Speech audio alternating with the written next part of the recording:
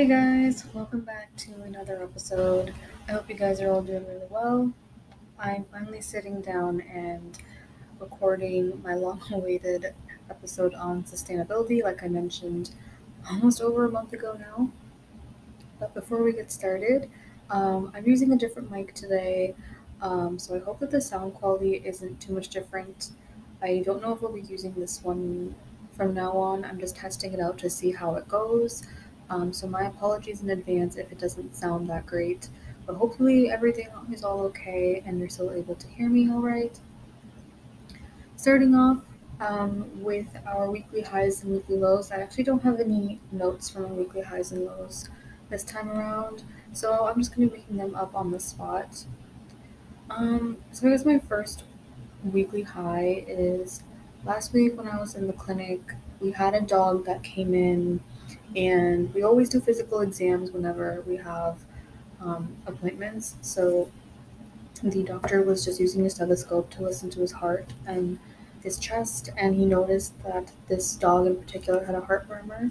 So he let me and the other technician listen to this dog's heart murmur through his stethoscope, which is really cool because I've never actually used a stethoscope myself before.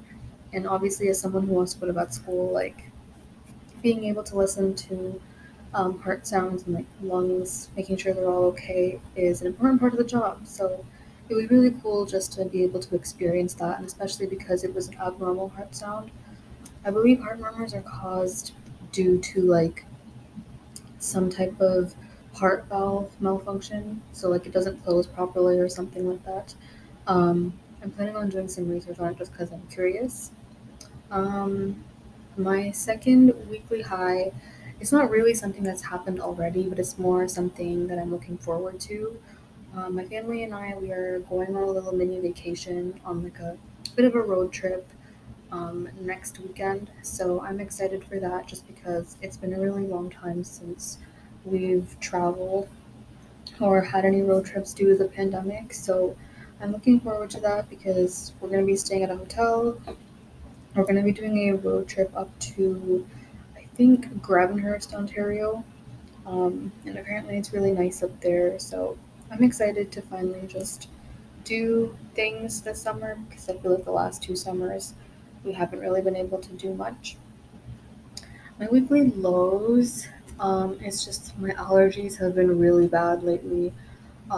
It's been really hot the past, like, well, actually, it's not that hot today and it wasn't that bad yesterday, but all of last week it was really, really hot. And I find that my allergies tend to be a lot worse when it's really humid outside. I do take like like over the counter allergy meds, but still, they're not fun to deal with. But other than that, I've been in a pretty good mood lately. Summer has officially started. My mom will be getting off work soon because she's a teacher, so she will be off school starting tomorrow, I think is her last day. Yes, because July 1st is Canada Day, which is a holiday. So it's exciting.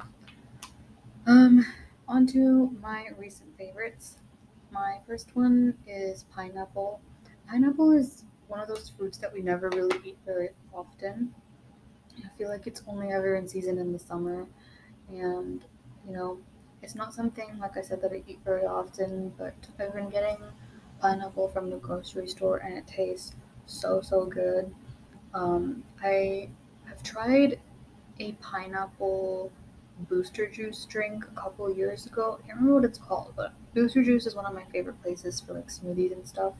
And they, my two favorite flavors are mango hurricane and strawberry sunshine, but I do remember also trying a pineapple drink of theirs. I don't remember the exact name, but I've really been enjoying it.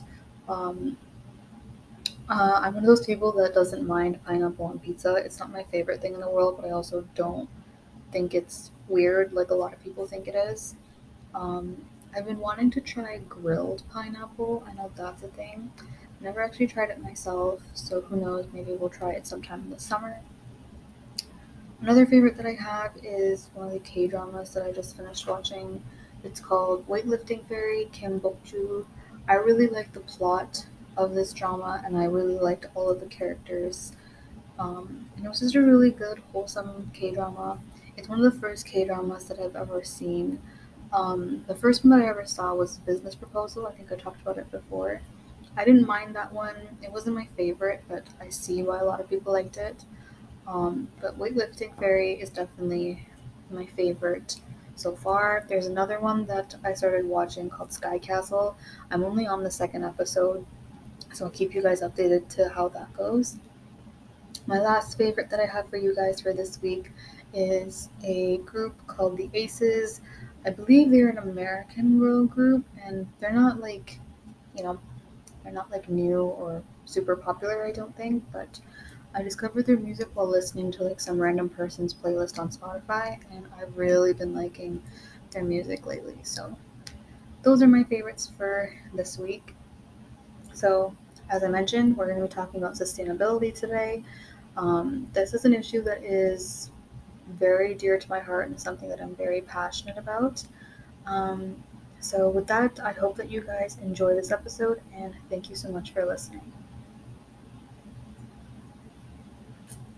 The first thing I kind of want to start off with is giving you guys a bit of a disclaimer before we get into our conversation for today. I don't want to make it seem like practicing sustainability is easy because I don't think it necessarily is. Depending on where you live and your financial situation and other factors, practicing sustainability might be easier for some people more than others. And over the years, I've learned that it's a privilege to be able to practice certain ways of sustainability, and some are more realistic than others. For example, recycling versus going vegan.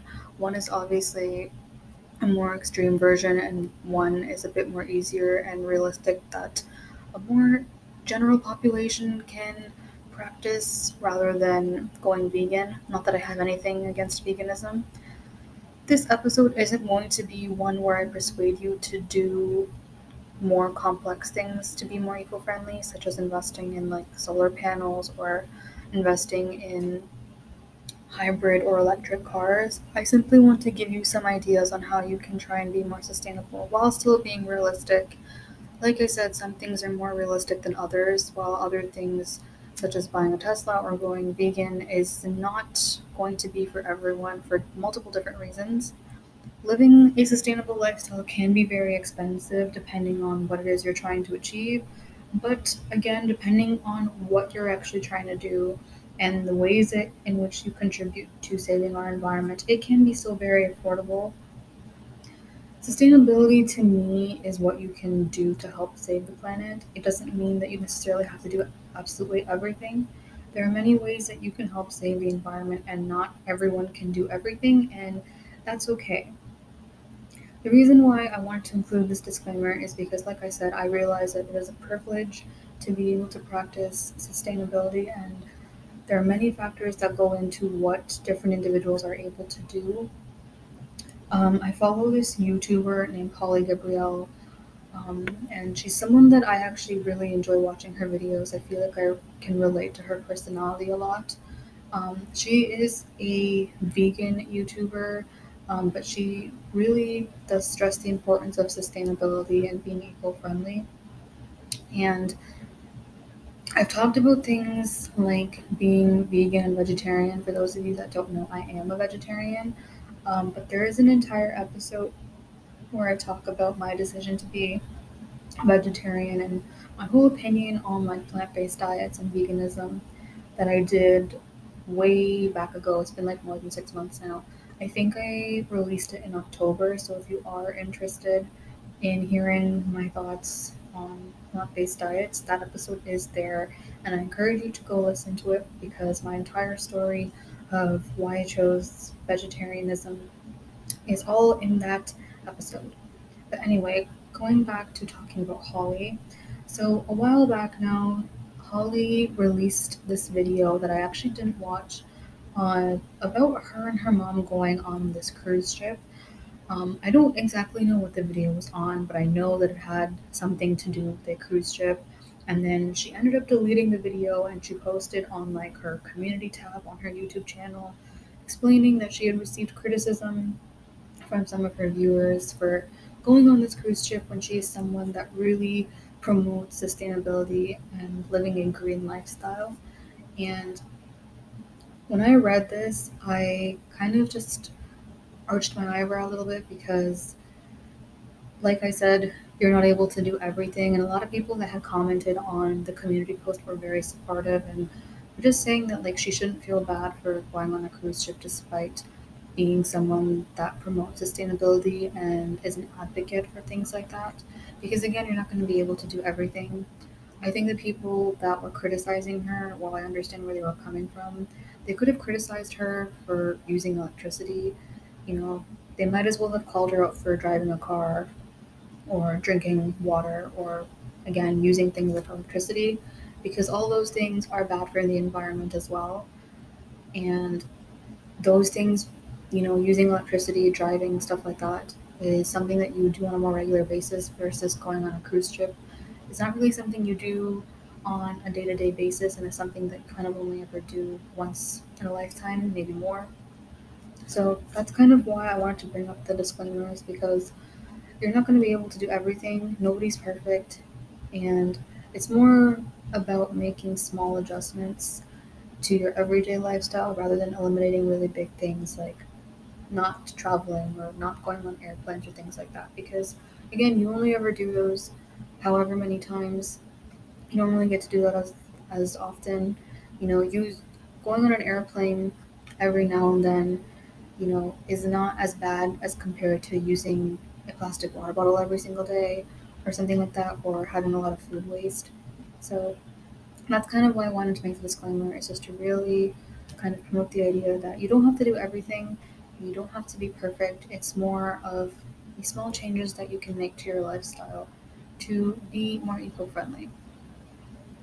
The first thing that I want to talk about in this episode are just some very simple ideas that I either have tried myself or have heard of that you can use or that you can incorporate into your own lifestyle to be more eco-friendly and to just um, be more mindful of the environment. A lot of these things are obvious, some of them are a bit less obvious, and like I said, I don't do all of these things myself, but a lot of them I do. So the first one that I have for you is just being able to reuse things or buying reusable items such as reusable water bottles, reusable grocery bags, coffee mugs, travel mugs, straws, things like that, instead of using like plastic things or things that you would dispose of after a single use. Um, One thing I know that is that at my university, and I'm sure at other universities and schools, is that if you buy like a coffee or something from a coffee shop, like at a Starbucks or Tim Hortons, um, they encourage you to bring your own mug, like your own like travel mug, which is what I did all throughout university. Is I bring my own travel mug if I ever wanted like tea or hot chocolate. I don't drink coffee, and you would basically spend, I think, like 60 cents less or something than you would if you were to buy coffee and they gave you like their styrofoam cups, I guess. So you basically paid less if you brought your own mug. The same thing goes like I think my university's hospitality services had eliminated using straws, which I know was really annoying, and a lot of people were annoyed with that, and I get it. But at the same time, it's like you can get reusable straws that I think you can get them off of like Amazon, or even if you like go into like Walmart or something like that, you can get reusable straws. You can get thing like my friends have chopsticks that they use. They have like metal chopsticks and stuff that they use. So there are a lot of different ways that you can eliminate the use of single-use things, and especially I think it's a smart idea that a lot of restaurants and a lot of like fast food places are eliminating things like straws or no longer offer like plastic forks and spoons and stuff like that as a way to combat um, the amount of plastic that they use. And I know it's frustrating, but I started bringing my own utensils in my bag wherever I go, whether it's in my backpack or like in my handbag or whatever. I always have like a fork, a spoon, a butter knife, as well as like a straw or something. And then I also don't usually, I don't think Like if you were to go to like, I don't think all restaurants do this, but I know it's becoming more popular. Like I still go to Tim Hortons and stuff, and they still give you like the styrofoam cups and things like that for your drinks.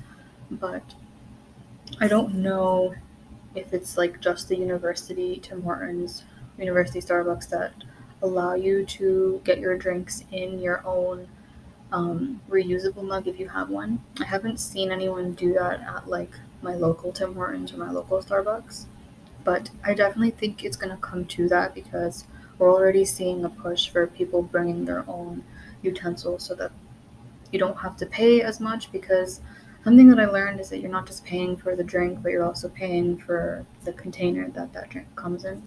So if you're able to bring your own container, then you save on a couple cents, which I know doesn't seem like a lot, but if you drink coffee every day and if you go to Starbucks every day to get your drink, then it definitely will save you on some dollars, save you on some money, if you are a regular consumer of those things. Um, the next thing on the list is kind of the same idea, but it's just reusing existing things instead of throwing them out. So, like keeping your shoe boxes, your jam jars, your chocolate boxes.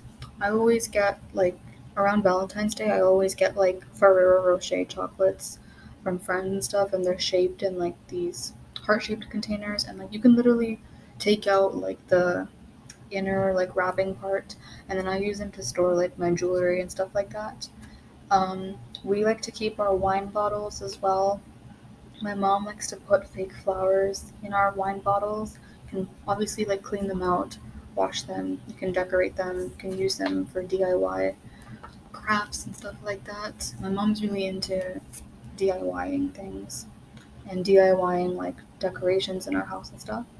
So just being able to repurpose things that you already have. I have a tip for you guys. If you're someone that consumes like a lot of berries, like blueberries, strawberries, or whatever, and you get them in like the little plastic boxes that they sell them in at grocery stores, and they go bad, especially now that it's the summer, they go bad a lot faster due to the heat. Take them out of the plastic container that they come in at the grocery store, wash the berries, and then put them into an empty jam jar, or you can freeze them and they will last a lot longer. So not only are you helping, well, I guess you still have to throw out the plastic container, but still reuse your jam jars. You can put whatever you need to in them. My brother and I have some in our rooms that just carry like stationery and stuff. So repurposing things that you already have in your house is a good idea. My next kind of tip for you guys is to be mindful of how much you consume and how much you spend. I was watching this YouTube video a while ago, of a YouTuber that I actually really respect. But she was going through and like cleaning her room, and she was talking about how she feels like she spends way too much because she was throwing out a lot of her makeup that had just dried up and like she couldn't use anymore.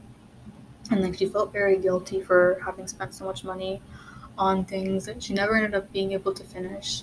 And it's not only a waste of money, but it's also bad for the environment. So I guess the point of that is just to try and only purchase things that you can use long term and that you know that you'll enjoy for a long time and won't lose interest in. This especially applies to things like clothes. I know these days is really like, I guess it's considered cool to go thrifting, which I think thrifting is really a great way for you to save money, and it's a good way to like avoid fast fashion and stuff like that. But at the same time, thrifting doesn't really stop overconsumption. It doesn't fix like the problem of people buying more than they need. The next thing is to donate unwanted things or things that you no longer use, no longer enjoy, no longer fit, instead of throwing them out. You can donate your clothes. I know that you can sell them as well on things like Depop and stuff like that, so it's a good way for you to make money. Getting rid of any old toys that you don't need, donating them to like a school or like a daycare or stuff like that. You can donate them to like a thrift store or Salvation Army. Um, we have a lot of books in my house, and all of our like children's books that my brother and I collected when we were really young, We ended up donating them to my mom's workplace because she works with kids, and we also donated a bunch to our local library. The next thing that I have for you guys, that this is something that I haven't actually done yet, and I need to remember to start doing this, is to unplug your devices from electric outlets when they're not in use. This will not only be good for the environment, but it also will prevent your electricity bills from skyrocketing. So anytime you're not charging your phone or you're not charging your laptop or whatever it is that you're using, just unplug it from the socket. The last thing that I have is to look for alternatives if they're available. And what I mean by this is just look for like greener options, I guess. So, for example, grocery bags, um, the plastic bags that they give you at like supermarkets and stuff, you can actually reuse them. I know a lot of people tend to throw out like the plastic bags that you get from grocery stores, but like there's no reason to throw them out if they're still clean and you're still able to use them. We use them as garbage bags. We have a bunch of we never throw out grocery bags. And I think a lot of stores, most of if not all stores, will charge you like 25 cents or something per bag versus you buying like a tote bag this one time and then being able to reuse that every time you go grocery shopping. I also got a bunch of free tote bags at different events that I've been to, like from volunteering. I got a bunch from like my university from volunteering and stuff. They'll just give out free stuff, and they they are not that expensive, especially because you only have to buy them. You don't have to buy them very frequently unless like they rip or something like that. Um, so being able to find alternatives to disposable items, if you can. I know right now people are talking about like wooden um, wooden toothbrushes instead of plastic ones because the plastic ones you throw directly in the garbage, and I believe the wooden ones you don't have to throw in the garbage. I think you can actually throw them in the compost. I'm not entirely sure. Or you can recycle them. I'm not entirely sure. But apparently, wooden toothbrushes or like bamboo toothbrushes are more sustainable and eco-friendly than plastic. Um, this obviously like depends on what the product is. Like I know for us, those of us that have our monthly periods, as fun as they are, the menstrual cup and like reusable feminine hygiene products are now a thing. But again, it's not accessible everywhere. Not everyone feels comfortable with them, especially things like a menstrual cup. I know a lot of people are not comfortable with that, and that's totally fine. That's totally fair. And this is going back to my point earlier saying do whatever you can. Don't feel like you need to do everything. So if you're not comfortable using a menstrual cup, then obviously you don't have to do that, and you shouldn't feel guilty for not using it. And again, things like feminine hygiene products and stuff, they're not accessible everywhere, and even like in some parts of the world, being able to access just the regular disposable pads and tampons is hard enough. And there's so many women across the world that don't have access to anything at all for feminine hygiene products, so it's definitely a privilege to have reusable ones. The next couple of things are common ways or things people do or use that are less feasible or more difficult to do, and it's not for everyone. And basically, the next couple of things are just not realistic for everyone to do. It's not realistic for a general population to do. For the first one, going vegan. Like I said, I have an entire episode on this topic, so definitely go and listen to that. But again, going vegan isn't. I don't have anything against veganism. I just don't think it is for everyone. Not necessarily because for multiple different reasons. And like I said, there's a whole episode on this, but I just don't think it's for everyone due to multiple factors, including cost, culture, things like that. Buying local is also one of those things that a lot of people buying local is great, but I kind of also talked about this in the plant based diet episode from a few months back. But buying local, depending on where you live, isn't always realistic, especially if you live in a place where it gets really cold. Obviously, like now that it's summer, we have farmers markets and stuff in Ontario, so we're able to support our local farmers. But in the winter, that's really hard. We get a lot of stuff that gets shipped to us from down south in the US as well as in Mexico. So being able to buy local, it's more realistic for some people than others, depending on where they live, depending on the season, and depending on what you're buying. And the last one is buying hybrid cars or fully electric cars. I was actually having a very interesting discussion about this with one of my friends, and we were talking about like how the accessibility of charging stations is not nearly as much as like a regular petrol gas station would be. And I know gas prices are obviously super high right now, but like if you just think about it, like how many gas stations do we have compared to how many places have parking lots where you're able to charge an electric car, right? It's not the same accessibility, and obviously still buying a fully electric car, buying something like a Tesla, it's not the most feasible thing. Going on the topic of affordability and accessibility, being sustainable shouldn't be expensive, but for some reason it is. And I did a lot of research on this, so the next couple of things, I've read a couple of articles and I watched a couple of documentaries on this. But the quality of materials being used is quite high when it comes to making something more sustainable, and it also increases production costs. But the problem is that the demand for a lot of these sustainable products or sustainable alternatives is still quite low compared to their disposable, not so eco friendly alternatives. And that's kind of the primary reason why costs are high due to the quality of the materials and production. I have an example of this for myself. I recently got a new phone about 2 months ago now, and I heard about this phone case brand called Pila. You might have heard of it. And they basically create phone cases that are made of recycled material, I think. Um, and I wanted to purchase one because I wanted to obviously contribute to sustainability movements and stuff. But I looked at the price and they were pretty expensive to be able to buy a Pila case, like even just one. And while I'm not in, I was able, like I would have been able to afford a Pila case, but it's more just like I wasn't willing to spend that much money on a case. Especially because like my phone plan is only like 2 years, so I know that I wouldn't need it after my phone plan expires.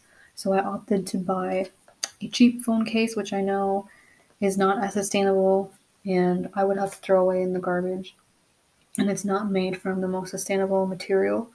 But again, sorry, again, you don't have to do everything. And obviously, like, you're not going to be able to convince people to, or at least you're not going to be able to convince, like, the general public to purchase things that are very expensive for the sake of the environment. And I tried doing some research on this, like I said, and I definitely do understand why a lot more eco friendly options are more expensive. But at the same time, I think the goal with sustainability is to get the general public to be on board and to support sustainability movements and sustainability practices.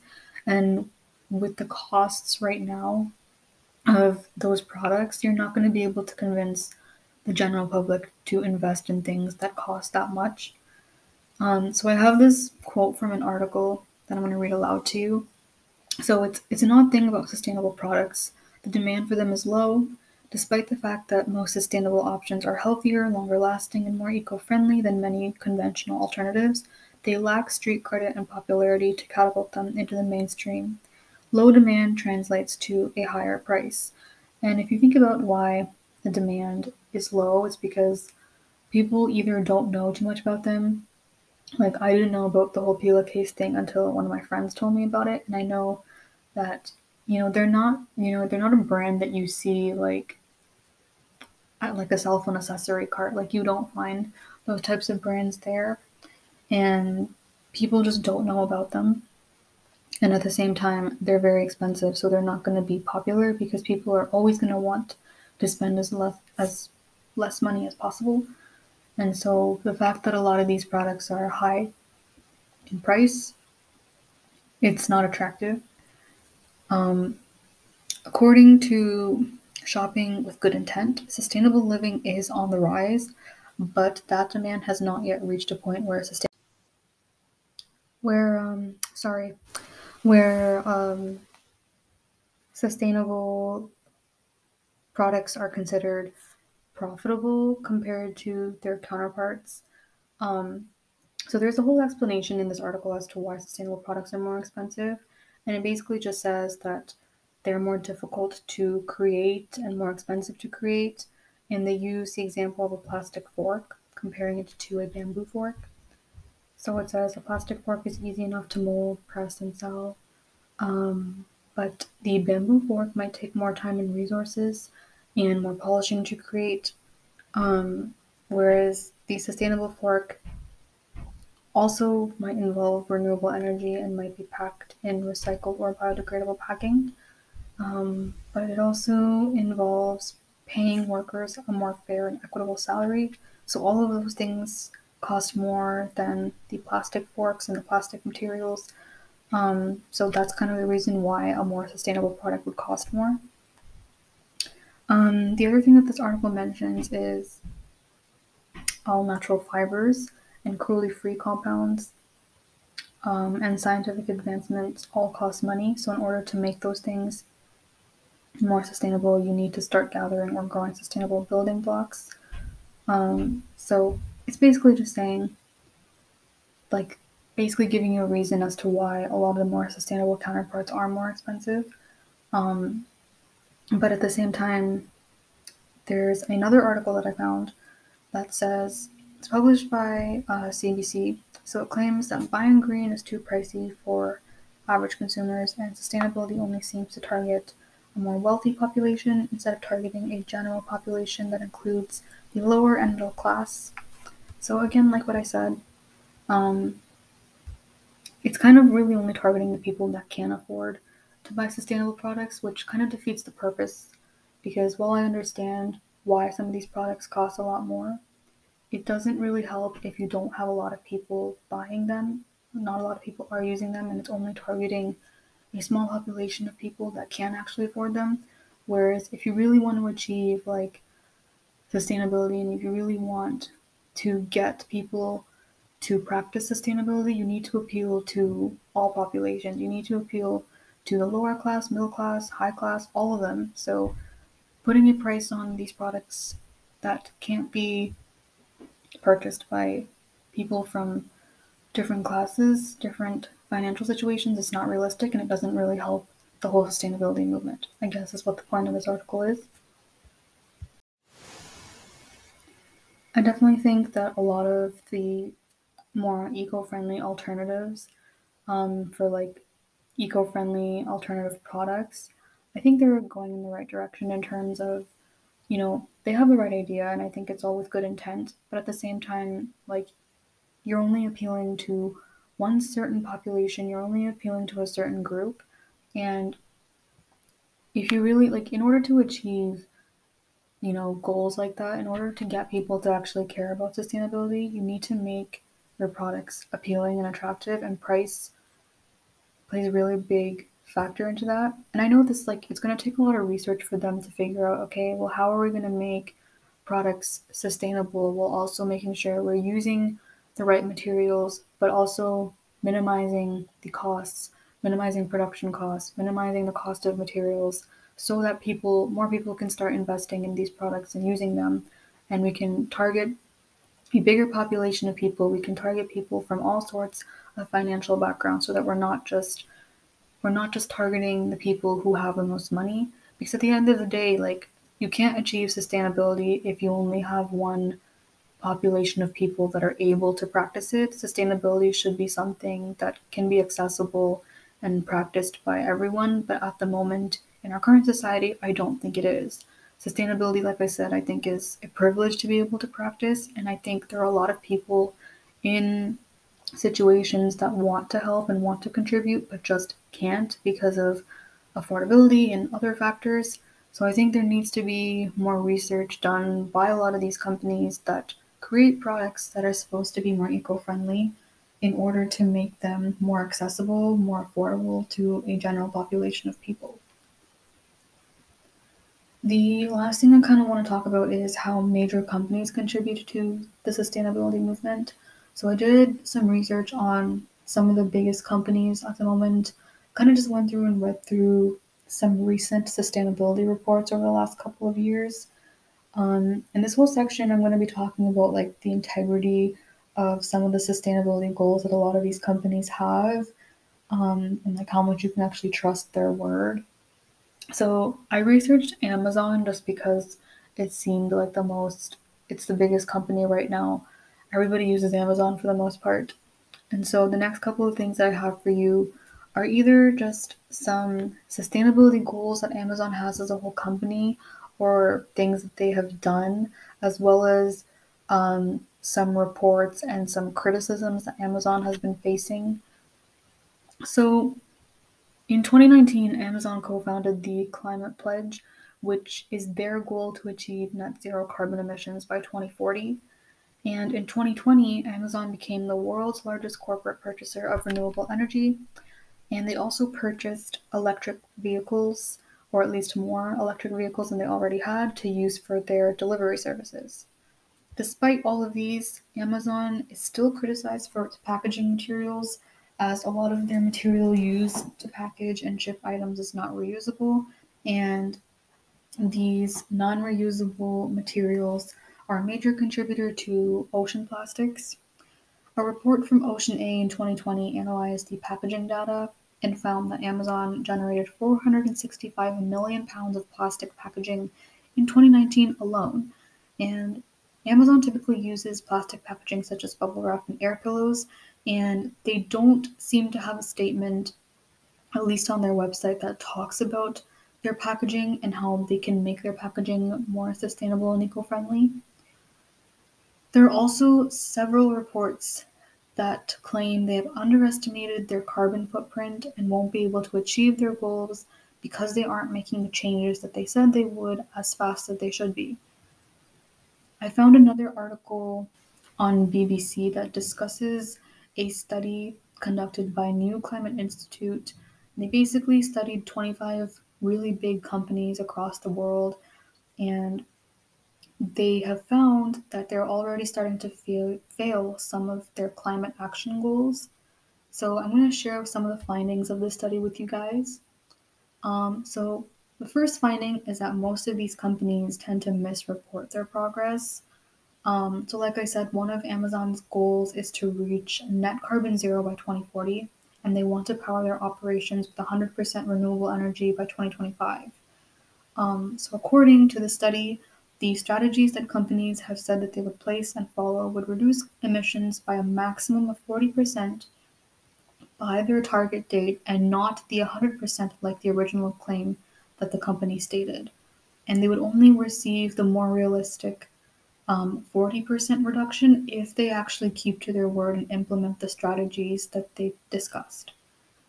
The study gave each of the companies that they researched an integrity score. The highest score that a company could receive was high integrity, and none of the 25 companies that were included in the study actually received that score. And out of the 25 companies that they studied, only 5 of them were given a score of reasonable integrity, while the remaining 20 received scores of either moderate, low, or very low integrity. So it kind of just goes to show that a lot of these companies are, I guess, underestimating how long it will take for them to reach these goals, and they're not researching enough, and they don't have as good of an understanding of what it takes to actually achieve their climate action goals. The other thing to keep in mind is that a lot of these companies will say that they have these goals and they'll have all these reports and all these claims about making their company more eco-friendly, but it's used as a marketing strategy to get people to support them. People want to support companies that are eco-friendly, but then the company itself doesn't actually care for the environment. They only make those statements as just to basically get a bigger audience and to get people to support them. And they don't actually end up following through with their plans. So it's really just like can we trust these companies or not when it comes to their claims on their climate action goals? And this whole article is basically just showing how dishonest some of these companies are and how much their integrity just isn't there when it comes to climate goals. So that's pretty much it for this episode. The last things that I have for you guys are just some documentary recommendations that kind of talking about different parts of the environment and like how different practices affect the environment. Because I didn't get into everything. Obviously, sustainability and climate change are such really, really big problems that are influenced by multiple different things, and it's going to be impossible to cover everything in one single episode. Um, the first documentary that I have for you guys is called Seaspiracy, which basically just looks into the harmful effects of commercial fishing and how it affects marine life. The next one is called The Biggest Little Farm, and I believe I haven't finished watching this one, but it follows, I think they're a couple that tries to practice sustainable farming, and they kind of go into like the reality of sustainable farming and like how it can be really challenging. The last one I have for you guys is on my watch list. I haven't actually watched it yet, but it's called The True Cost, and I believe it focuses more on consumerism and a particular focus with like clothing consumption. So I believe this will talk about things like fast fashion, thrifting, and like clothing costs, production costs, stuff like that. So as you can see, there are multiple different ways that different aspects and different, I guess, sectors contribute to climate change. And it just goes to show that there's so many different ways that we need to be combating climate change. And obviously, like I said, you can't do everything, you can't be perfect. Um, but I hope that you guys have enjoyed this episode. I hope that it's helped you guys. I hope that some of the suggestions I gave you guys at the start of the episode, you guys will use some of them if you don't already. Please let me know if you would like me to touch on sustainability and climate change in a future episode. Like I said, this is something that I'm really passionate about, but obviously it requires a lot of research, and there's so much that I could talk about on here. So please let me know if you enjoyed this episode. Give this podcast a rating or a comment. Share this with your friends if you enjoyed it. It really does help my podcast, and it helps me figure out what kind of episodes to make for you guys because we talk about a lot of different stuff on here. But with that, thank you so much for listening, my friends, and I will catch you guys next time. Bye, everyone.